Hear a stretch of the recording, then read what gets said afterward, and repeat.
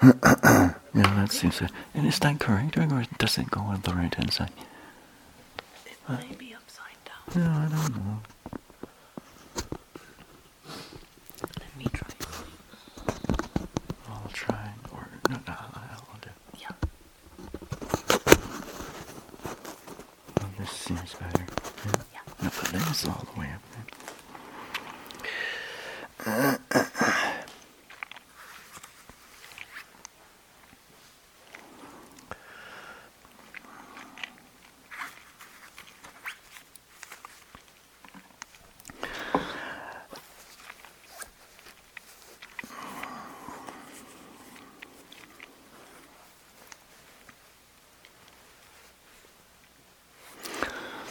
Allow me to take a quick excursion into the somewhat recent history of this meditation center of IMS. The Venerable Sayadaw Pandita Bhimamsa of Burma, who was a long-standing disciple of the Venerable Mahasi Sayadaw of Burma, taught a 3-month retreat here at IMS in 1984. And this retreat was followed by a number of other retreats that the Venerable Sayadaw taught at the retreat center of IMS. Upon the completion of the construction of this very center here, namely the forest refuge, the Venerable Sayadaw Pandita Bhimamsa of Burma in 2003 was invited to come and teach the inaugural retreat here.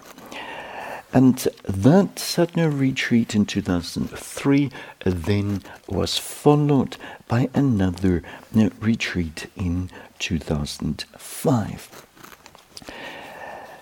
After many decades of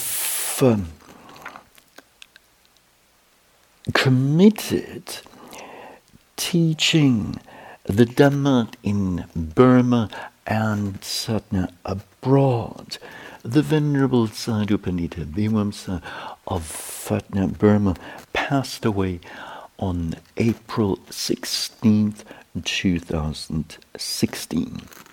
Some of you will know this, others might not be aware of this. As a way of honoring the Venerable Sayadaw Pandita Bhimamsa, I would like to open this retreat with words that the Venerable Sayadaw Pandita typically used during retreat opening talks. Namely, even though all of you who have come here to the forest refuge, some from closer by, others from a little bit further, from within the US, from Canada, from Vietnam, from places such as Israel, from Thailand, even from New Zealand, to name just a few. There's probably more. So even though we have come to this retreat from geographically different places, and we're also coming from different cultural backgrounds and speaking different languages, calling different languages our mother tongues. Yet, as we dwell on the same globe and are these days closely connected to one another by social media, it would be fair enough to say that we are global relatives. Now, we are related to one another in yet another way, namely, to first refer to a passage from the Samyutta Nikaya. It's the second volume, section 189 to 190. And there it says, translation by Venerable Bhikkhu Bodhi, at Sawati, bhikkhus, bhikkhunis, and lay retreatants, this samsara, this cycle of existence, is without discoverable beginning. It is not easy to find a being who, in this long course, has not previously been your mother, your father, your brother, your sister, your son, your daughter. For what reason? Because this samsara is without discoverable beginning. So in other words, in the course of samsara, this extends over many existences, we have all been related to one another in various ways. Hence, we can say that we are related as samsara relatives. But our being related to one another can be extended even further.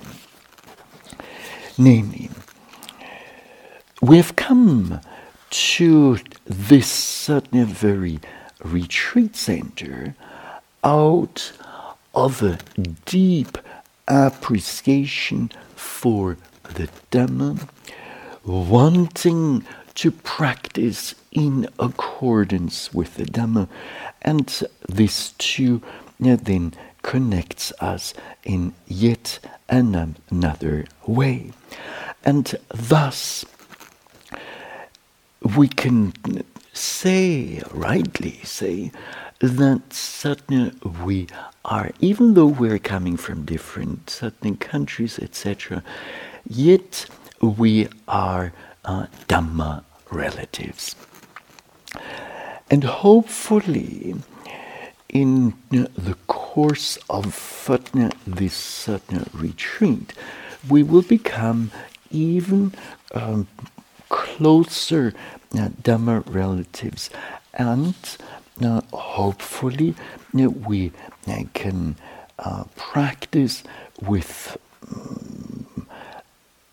an appreciation for one another, and certainly also with a deep consideration for others' needs.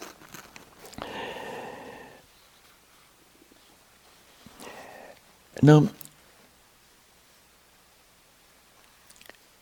the Candana Sutta of the Samyutta Nikaya, the Sagata Vagga, the Devaputta Samyutta, contains this short Satna discourse that very nicely sums up the path to liberation. And that Satna highlights some of the major qualities that Satna will be needed, that we will need to develop. Now, the discourse is certainly quite short. Allow me to give you this first in the Pali scriptural language and then in English translation.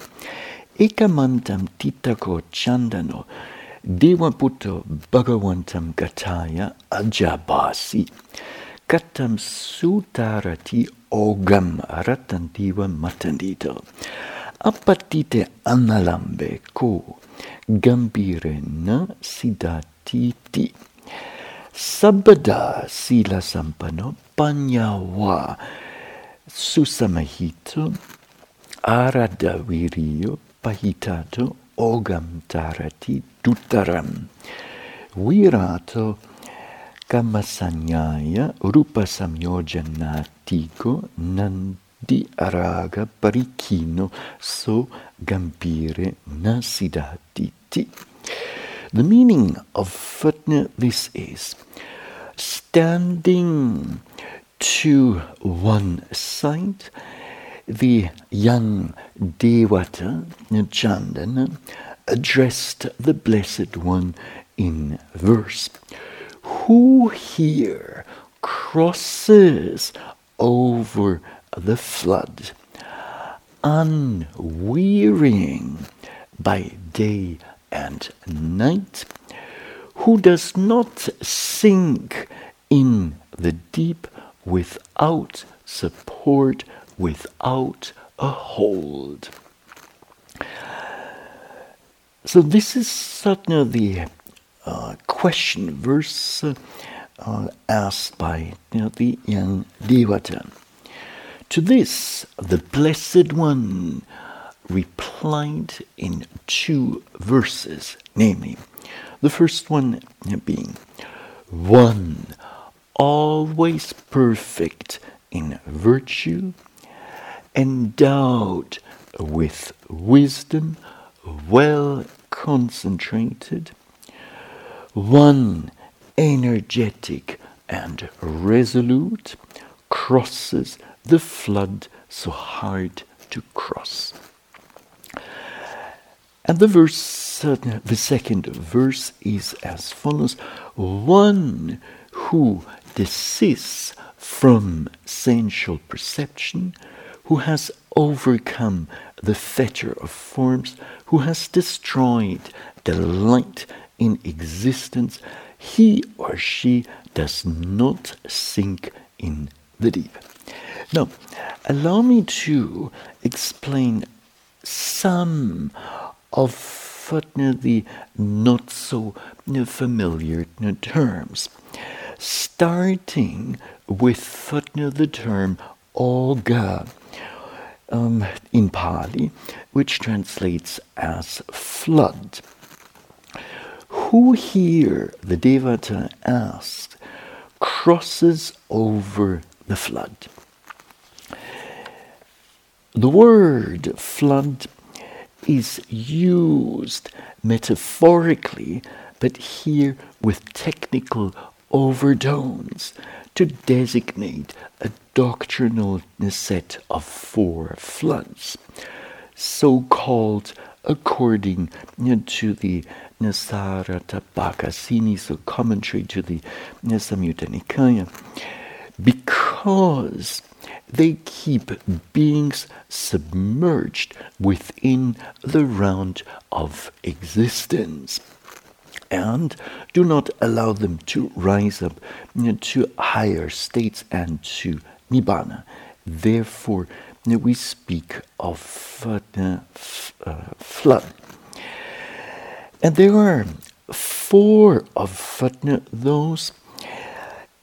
The first one being the flood of sensuality, kamoga, and this refers to the desire and the lust for the 5 courts of sensual pleasure, namely agreeable forms, agreeable sounds, and so on. Secondly, the flood of existence, bhavoga, and this referring to the desire and lust for form sphere existence and formless sphere existence and attachment to the jhanas. Then, as number 3, we have the flood of views, date oga, in the Pali scriptural language, and this refers to the 62 kinds of views as enumerated in the long discourses of the Buddha. And finally, there's the flood of ignorance, avijoga, in the Pali scriptural language. And that refers to a lack of knowledge regarding to the 4 noble truths. Now, with regard to these floods,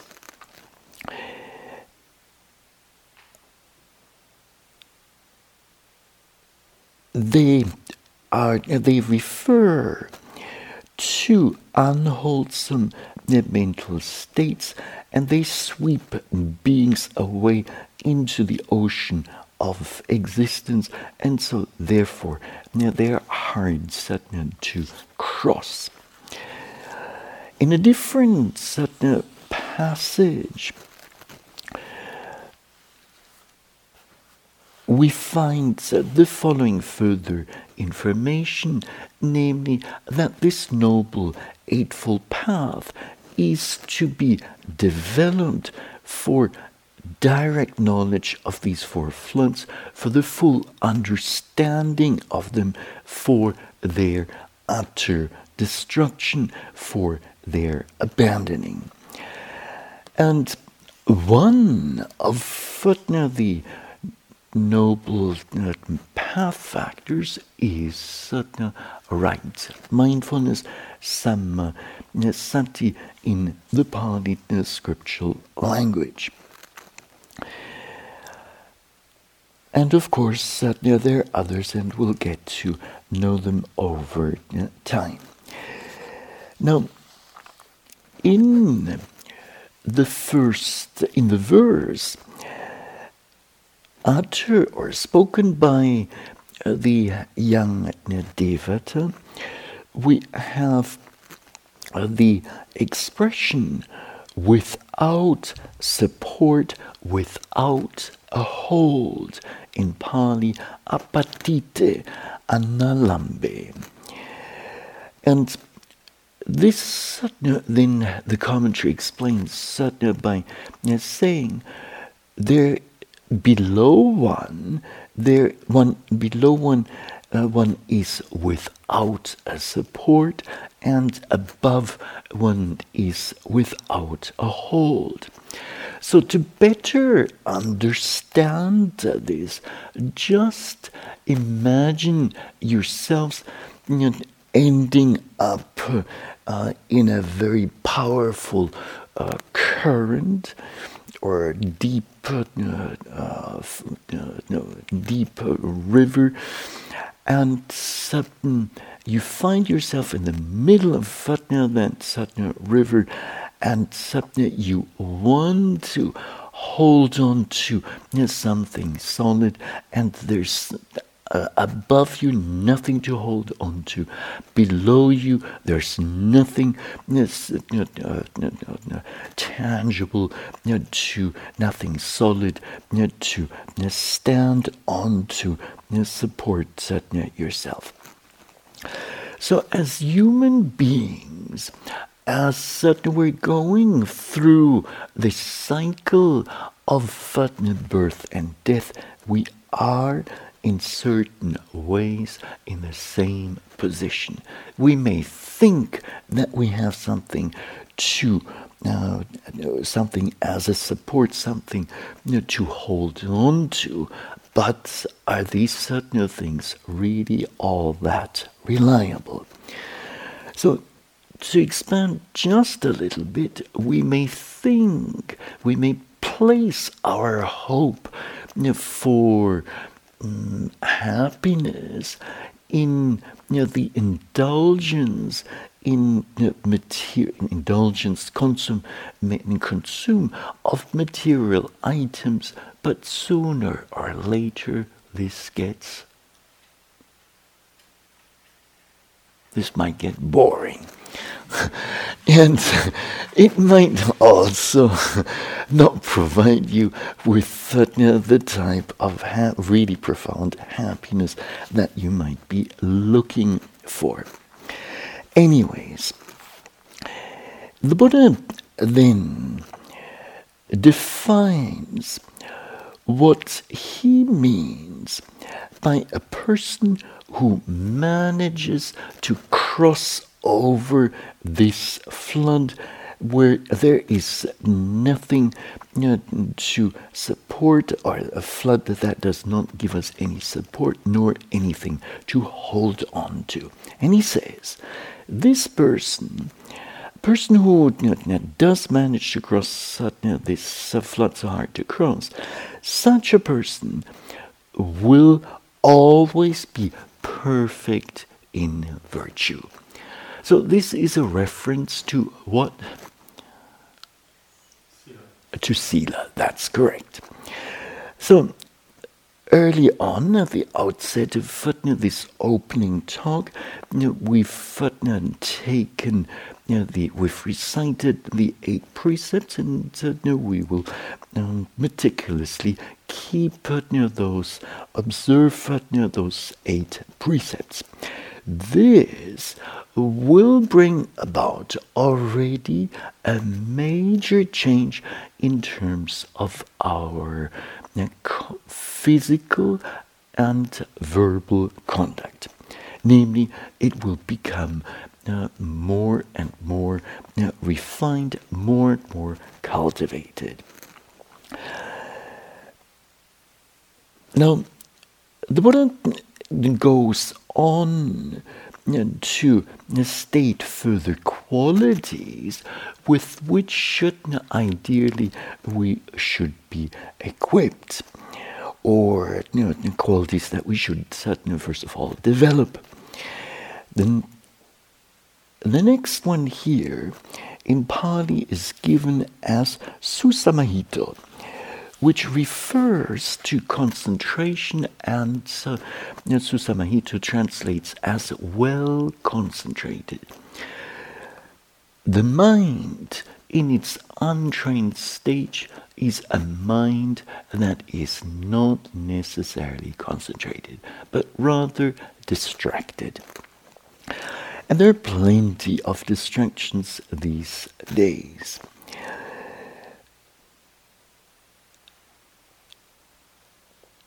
If we want to cross this flood so hard to cross, we will need to focus the mind more and more, and ensure that it becomes unified, one-pointed. Now,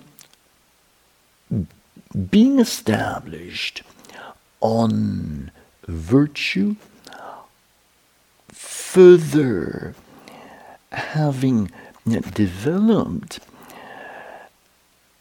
a well-concentrated mind in conjunction with another quality, namely aradha viriyo, and furthermore a quality given as paitato, namely being resolute. And resolute here refers to having a fixed aim or purpose in our spiritual endeavor, this sadhana then will allow for the arising of intuitive wisdom. Now, before talking about sadhana wisdom, allow me to just briefly touch on arada virya. This particular Pali term has been defined in the Samyutta Nikaya, namely its sadhana second volume, section 276, in a discourse entitled The Barrel. And here the Buddha gives advice to Venerable Mahamoggallana, one of the Buddha's sadhana chief disciples. And he says, "Hear, Moggallana, a bhikkhu or a bhikkhuni or a lay retreatant with energy aroused dwells thus. Willingly let only my skin, sinews and bones remain, and let the flesh and blood dry up in my body, but I will not relax my energy so long as I have not attained what can be attained by humanly strength, by humanly energy, by humanly exertion. It is in such a way, Moggallana, that one has aroused energy." Now, during this retreat, please, if we will not go as far as the Buddha is suggesting to Elder Moggallana, if you do manage on occasion to face a strong pain in your meditation practice and the body starts sweating a little bit, and if on occasion you do manage to face a difficult mental state, and you do manage to even overcome it, and you keep going your practice, we can say with confidence that arada virya, or you're fulfilling this particular quality of strenuous effort. And so, if we manage to do this without certainly immediately giving up, and we continue with our practice, then when we are on the right sadhana track. So possessing these qualities of virtue, of a strenuous effort, being well concentrated as well as certain resolute, will quite naturally result in the arising of intuitive wisdom, panya in the Pali scriptural language. And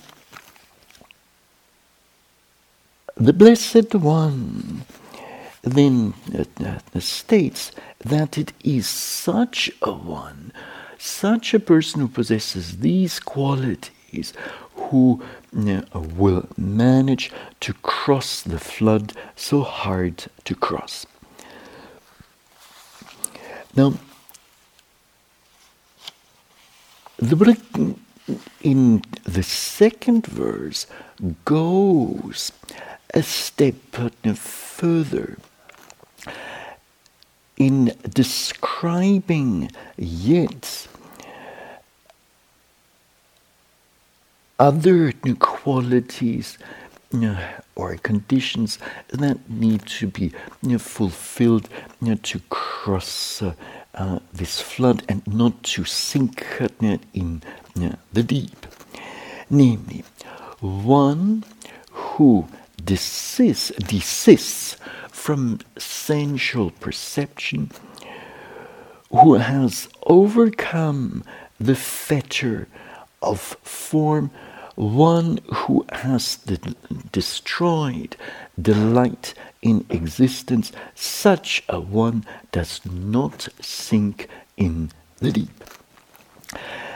And here the term sensual perception, kama sanya in Pali, implies the 5 lower fetters, and the Pali term rupa samyojana, in English fetter of form, refers to the 5 higher fetters. So the 5 lower fetters are will be extinguished in an anagami. The 5 higher fetters will be completely extinguished in an arahant. And one who has destroyed delight in existence, this certainly here, according to the commentary, refers to the 3 kinds of kammic volitional formations, namely demeritorious ones, meritorious ones, and imperturbable volitional formations. So, in other words, one who has abandoned the 10 fetters and the 3 kinds of kammic formations does not sink in the deep, in the great flood. Simply put, an arahant does not sink in the great flood.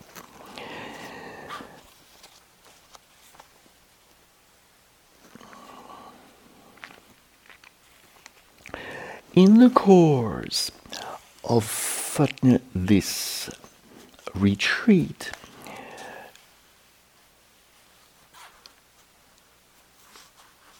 the qualities outlined in, or some of the qualities outlined, certain especially, or qualities outlined especially in this, in the Buddha's first reply verse, will be explained in greater detail. Now, just briefly, virtue is of great importance for spiritual practice, and the aim and the main benefit of meticulously observing ethical code of conduct consists in non-remorse. So if one is not transgressing in one way or another, there's nothing one has to reproach oneself for. There's nothing to criticize oneself for. Nor does one risk being criticized by others. To be established in virtue will also ensure that the mind certainly will not be unnecessarily agitated, and not being agitated allows certainly for the arising of concentration. Now, in the course of intensive mindfulness meditation, or Satipatthana meditation, as originally explained by the Buddha in the Satipatthana Sutta and other related discourses, and following the further explanations by the Venerable Mahasi Sayadaw of Burma, and as transmitted by the Venerable Sayadaw Pandita and Biwams of Burma. So in that tradition, if we keep observing the predominant object, starting with the rising and falling movement of the abdomen. And then every time the mind is focused on the most predominant object and staying there for a moment or two or even longer, well, with that already some momentary concentration will be present.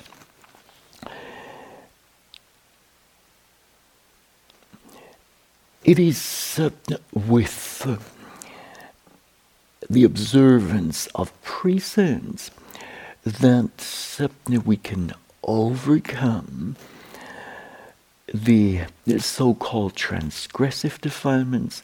It is with the presence of concentration that we can overcome the obsessive defilements which manifest in the mind and do not as yet transgress, do not lead to transgression by way of bodily misconduct or verbal misconduct. So this much is good, but not good enough. What remains are the so-called latent defilements which lie dormant in the stream of consciousness, and those cannot be touched by observing precepts, nor by developing states of strong concentration, but only through the development of intuitive wisdom. And this we will do in the course of this 1 month long meditation retreat here at the Forest Refuge. Now, before giving you just the very gist of the Satipatthana instructions, allow me to highlight one important factor. Namely, please do recognize, first of all, the preciousness of your ability to come here and attend this very retreat, and also the preciousness of having such a wonderful meditation center. And it's only because of a number of factors that have come together. People who've had this idea. Joseph Goldstein, who had the idea to set up this center, and many people who then helped realize this idea. It's only because of this, and volunteers who are serving here at the center, people who are committed to the center, to the yogis who come here, to support them in every possible way. Because of these conditions, we have an opportunity to practice here.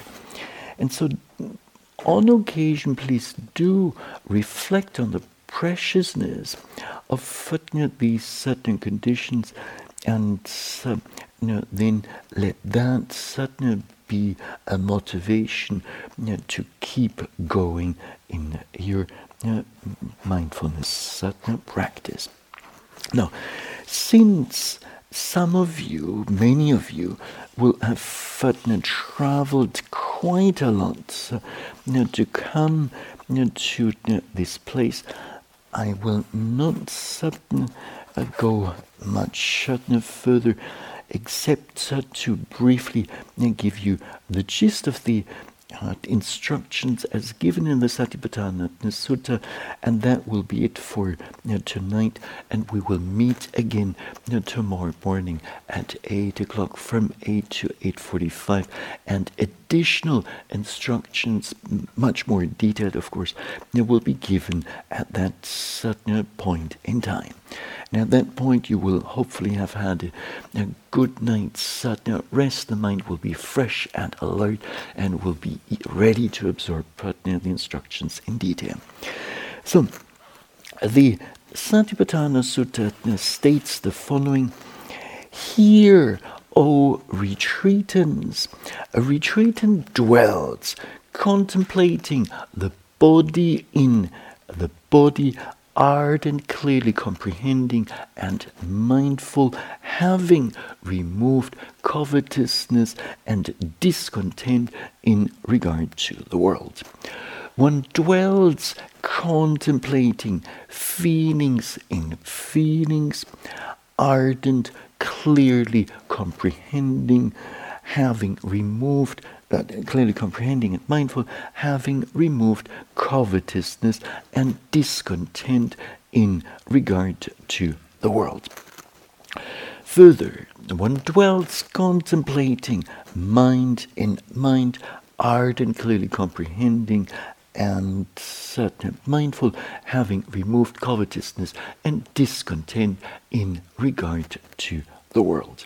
And lastly, one dwells contemplating dhammas, phenomena in dhammas, ardent, clearly comprehending and mindful, having removed covetousness and discontent in regard to the world. So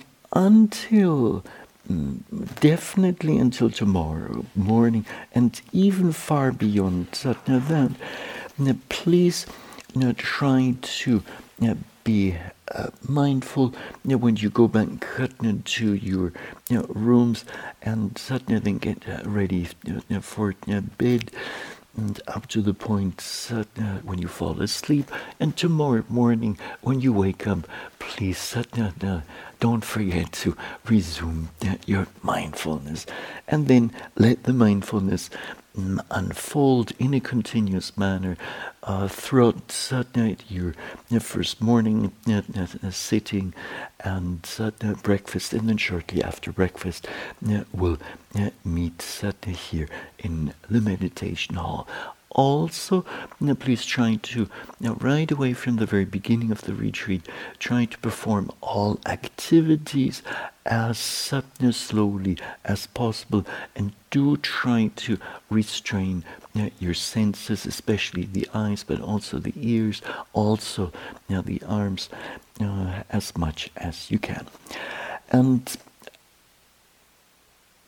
allow me to conclude this shorter opening talk by wishing, may you apply the Buddha's instructions on mindfulness and many other related instructions as much as possible in your own meditation practice. May the Buddha's teachings inspire you to go further and ultimately may it lead to the realization of the peace of Nibbana, hopefully in this very retreat. And this is it for now, and it's time to go to bed.